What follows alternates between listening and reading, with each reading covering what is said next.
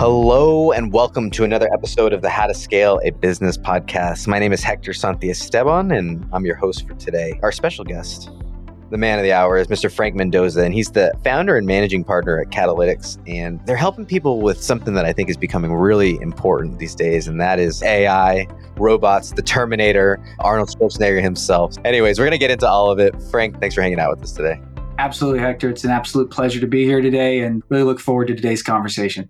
I want to get into it, and I say all that in jest because I'd love to structure the conversation in the way that most people are, well, they're probably not as into it as maybe someone like you or even me. ChatGPT is a window that's very frequently open on my browser at all moments, even on my phone now. And so it's become something that's I've tried to integrate a lot. With that being said, I realize that a lot of people, it's still new. It's still something that they're unsure about or that they haven't fully utilized. We're going to get into that. I think it's important, though, for you to catch us up on how and why you got here. Whatever is important for you to share. There's some guy who's sitting in their car thinking, well, who the hell is this Frank guy? He could tell me about this whole AI stuff. So catch us up on there and then a little bit about what you guys do at Catalytics. Sure. Catalytics is a company I started about 8 years ago. And what we do is we help consumers, CPG brands, really execute actionable AI and data analytics strategies to help grow their revenue by tens of millions of dollars, right? And we've helped big brands and small companies as well really start to take advantage of gaining new insights and leveraging these emerging technologies. Myself, I'm actually a certified data scientist. I've also become a deep learning specialist.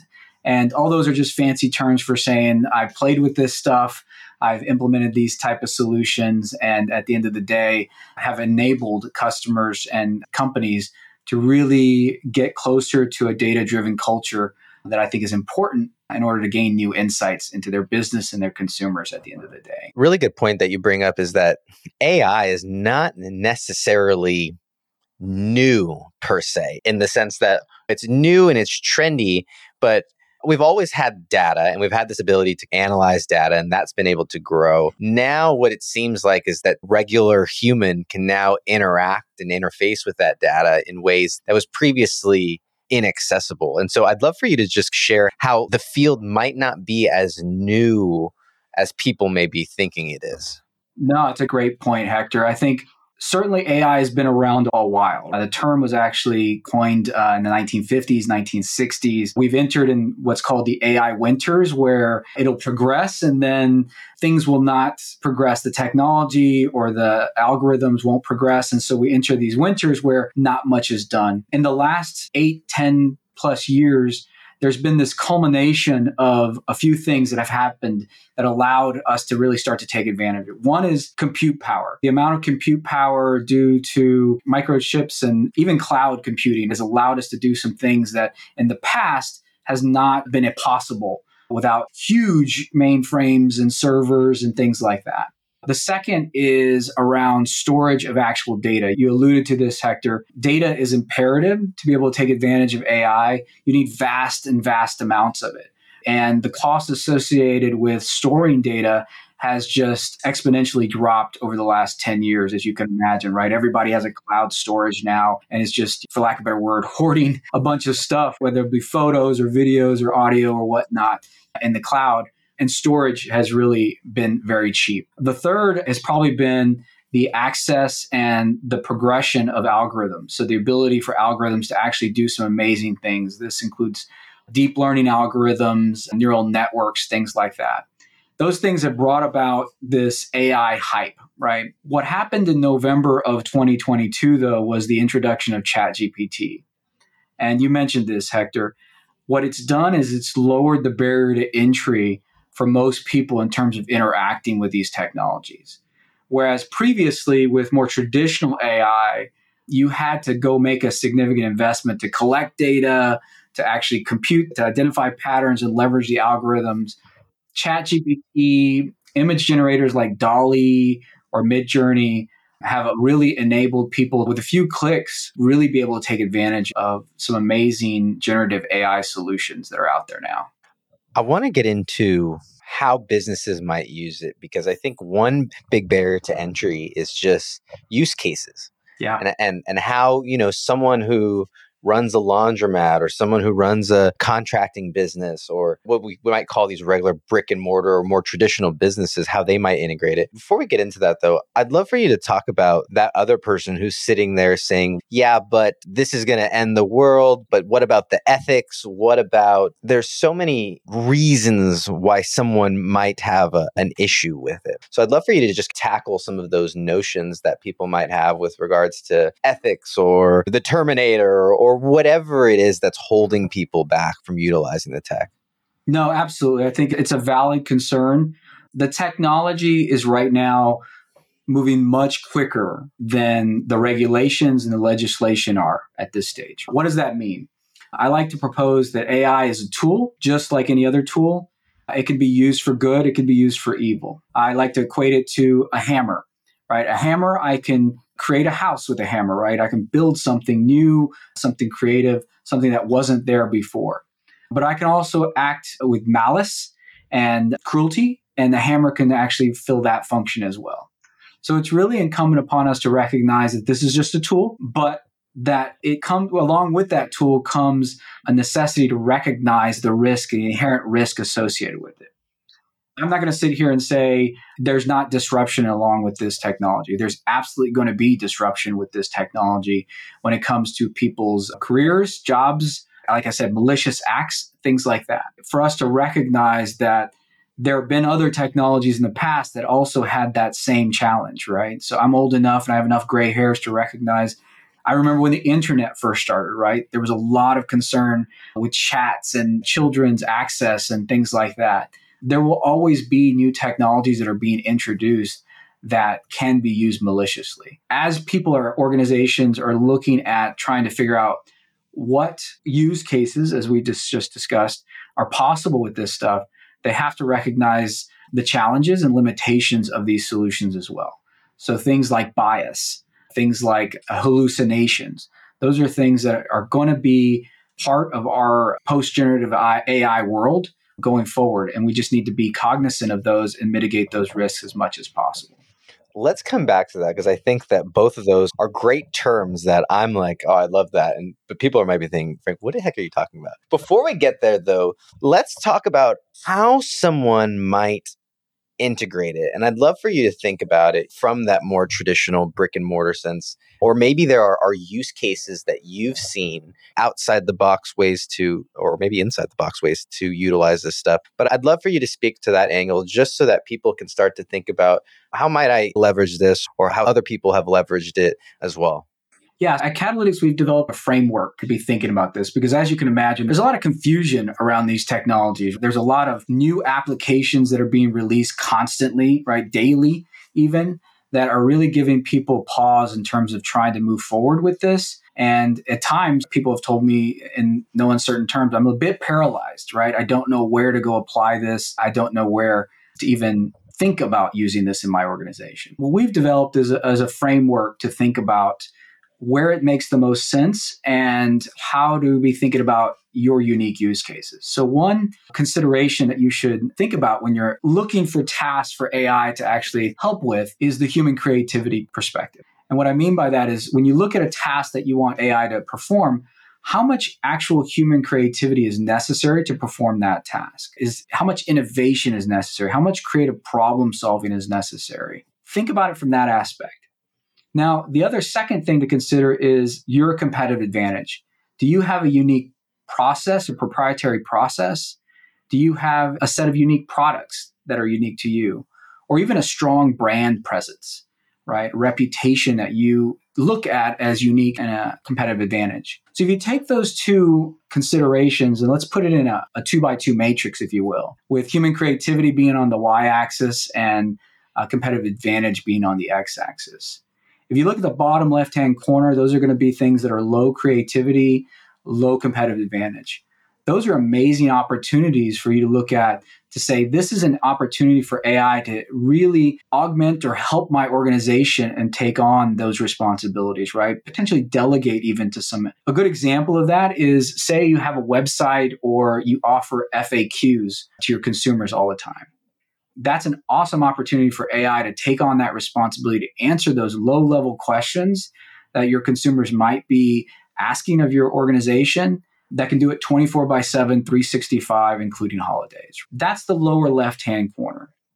If you move up the axis to high creativity but low competitive advantage, those are situations where these aren't your competitive edge tasks, but they do require more human creativity. This is an opportunity for you really to leverage AI to augment your creative staff. So could you use AI to help you brainstorm or work through some of these solutions to build and on top of the human creativity element? These are also opportunities for you to maybe look for partners or vendors who that does lie in their competitive advantage. And then Hector, going on to the bottom right-hand corner, those are going to be where it is your competitive advantage and it's a lower human creativity. Another opportunity to start with AI augmentation. And then finally, you have the crown jewels. These are the upper right-hand corner. These are high competitive advantage, high human creativity tasks. This is actually where I don't encourage people to have their initial steps or dip your toes in the AI water on these tasks that are really your competitive advantage. These are unique to you. These could be strategic ad campaigns that you're building out. These could be developing new ads for image generation, things like that. These are opportunities for you to augment, but don't delegate necessarily to an AI solution. Does that help? Yeah, I think it gives a framework for how people might be able to utilize it. I'd love to know if you have even more buckets in the sense of I've seen AI be great in terms of research. I try and ask it, what are the things that you can see that I might not see? Because we have such a limited data set and perspective. They are able to see the matrix, if you will, and see behind it and connect a lot of those things. In that vein, you said automation or delegation. There's this research part. You mentioned customer responding to FAQs and stuff like that. So are there any other kind of buckets, if you will, that we're missing that someone might be able to leverage it? Yeah, let's talk about some use cases, right? I think you're alluding to one that I think people aren't taking advantage of enough, right? Which is gaining a different perspective than what they might have already done. I call it playing devil's advocate or a contrarian. Leveraging these large language models to say, here's my perspective, here's something that this is my view of the world, if you will, around a particular topic or nothing, or something like that. And then asking these large language models to say, play the role of a contrarian or a devil's advocate and help me think of 4 or 5 or brainstorm some ideas that I might not take into consideration that I should. Especially when you're talking about a small business owner, this is a challenge, right? Because your world is encompassed around your business. You tend to have a bit of a blinder on, and you understand the challenges that you're facing. But these AIs can open up a whole line of things that you might be blindsided by as a result of it. Those are great use cases to leverage solutions like that. Also think about leveraging it to brainstorm ideas around your marketing efforts, right? Give me some ideas on content generation that I can do. Make sure you include educational, promotional, and call to actions in those ideas, right? And so it can start to generate ideas that you hadn't otherwise considered before, or even giving you a 30-day calendar of content that you'd want to create. The challenge I would have, Hector, though, is I always tell people it's your responsibility, though, to ensure that what it provides you is aligned to your marketing message and to your brand. I never encourage people to say, oh, just take what it gives you and publish. It's always important to maintain that human in the loop because you've gained your expertise as a function of experience, lessons learned, and you've gained scars as a result of things that have gone and things that have gone not so well. By applying your perspective and your expertise, I think using it as a thinking partner can go a long way. And then we can talk about specific use cases by organizations if that's interesting. I'd love to know if there are any out of the box, or I think people resonate with stories. So if there's any of your own clients or what people that you've seen in popular media or anything like that of just creative ways or insightful ways or successful ways that people have actually been able to put it into use. Yeah, let's take one example, Shopify. I'm positive your audience is probably leveraging Shopify. What they've done is just recently introduced a generative AI solution to help you with product descriptions.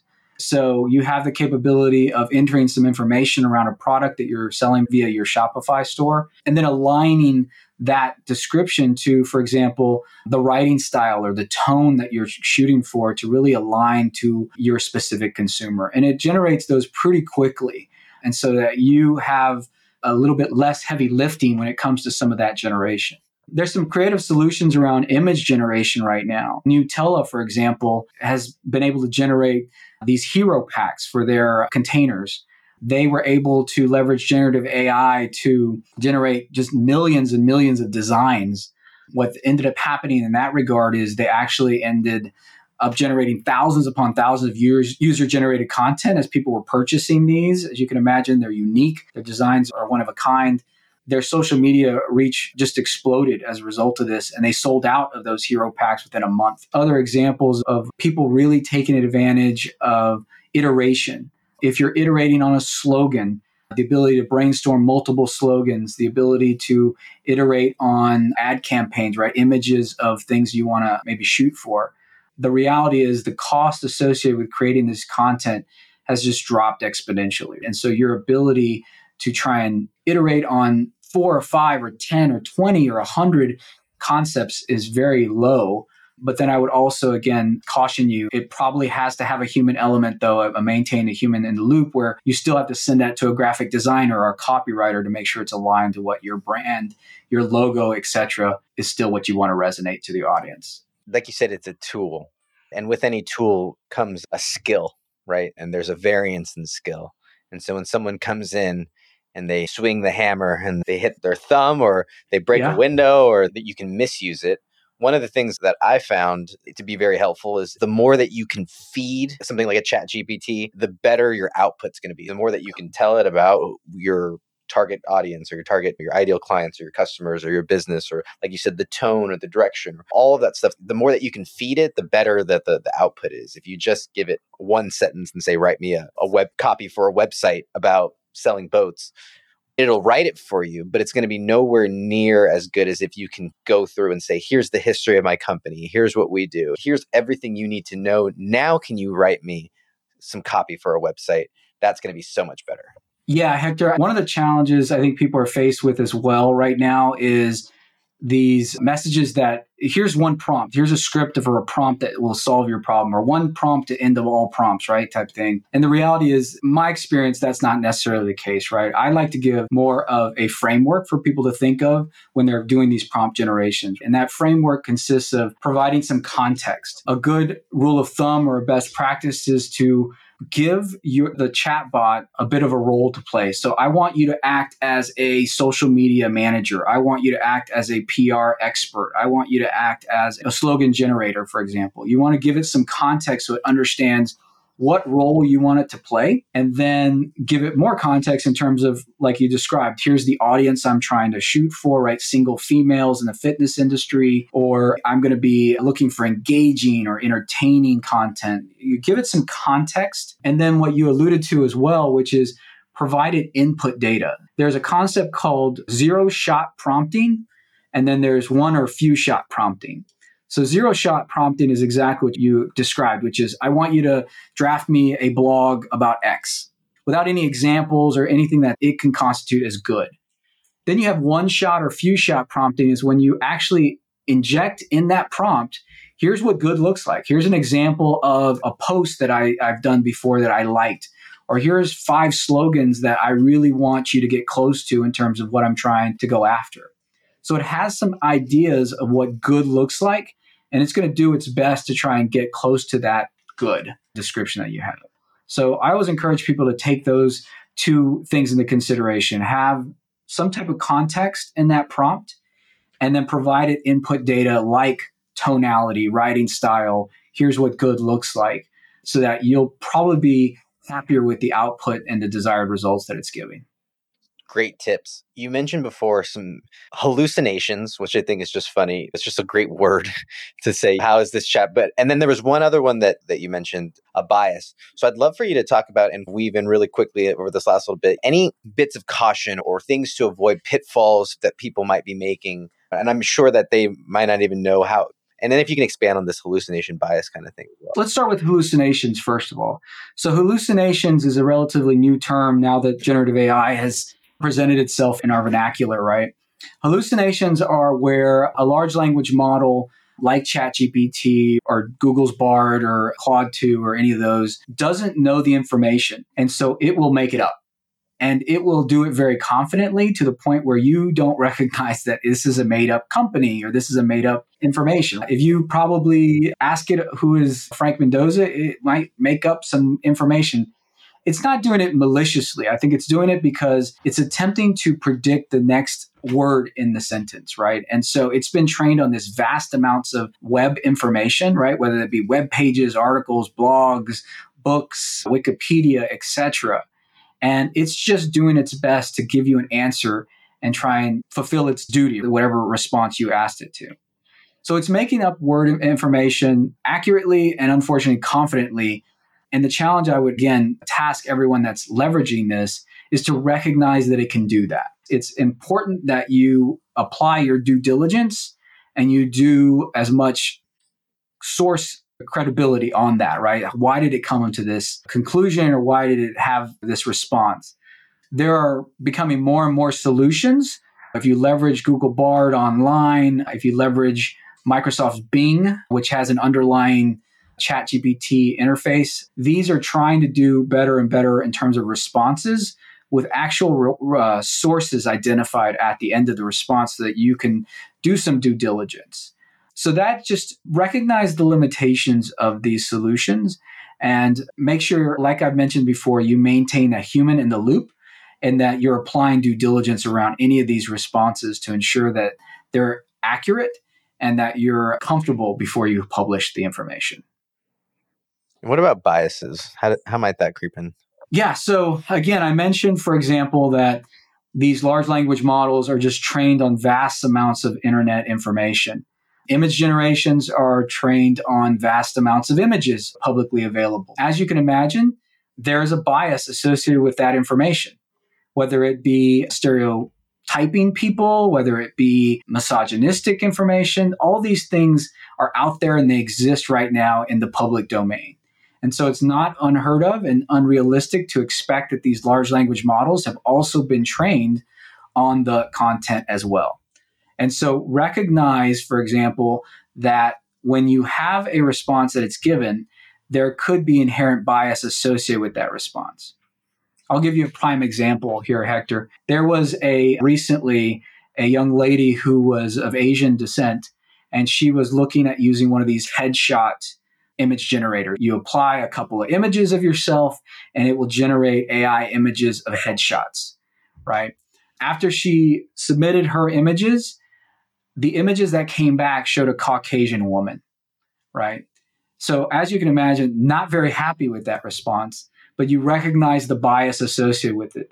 Chances are that image generator was trained on a lot of Caucasian people in order to get to that. So that's just a very kind of one example, but recognize that all these large language models have been trained on some corpus of knowledge. And it's important for you to recognize what biases they can entail that will then the models will replicate as well. Yeah, it's not necessarily making up new stuff necessarily. It's being trained on this stuff that's already out there. And I think that's something that people may or may not realize. This has been really, Frank, a masterclass in AI for businesses and really a great overview. If people want to go deeper, get into your world, learn more, I think you even are offering some support for people. Where can people go and find out about that? Yeah, appreciate that, Hector. First of all, would love to hear about people's AI journey, how they're approaching it and where they're going. You can reach me at frank@catalytics.ai. That's my email address. Or LinkedIn. You can find me on LinkedIn, Frank Mendoza. But Hector, I would love to offer your audience a free 30-minute strategy session. No ties, nothing. It's totally free to just hear about your journey, the challenges that you're exploring. And I'll provide you a link if you're open to sharing that on your notes as well. We appreciate you for being here. If you made it this far, we would love a rating or review wherever you get your podcasts. And if you know someone who is scaling the business in the midst of that journey or is thinking about starting one, send them this episode. Let's grow together and go and get connected with Frank, myself on LinkedIn as well. Like I said, we appreciate you being here and being part of the tribe. We'll see you on the next one. Later, y'all.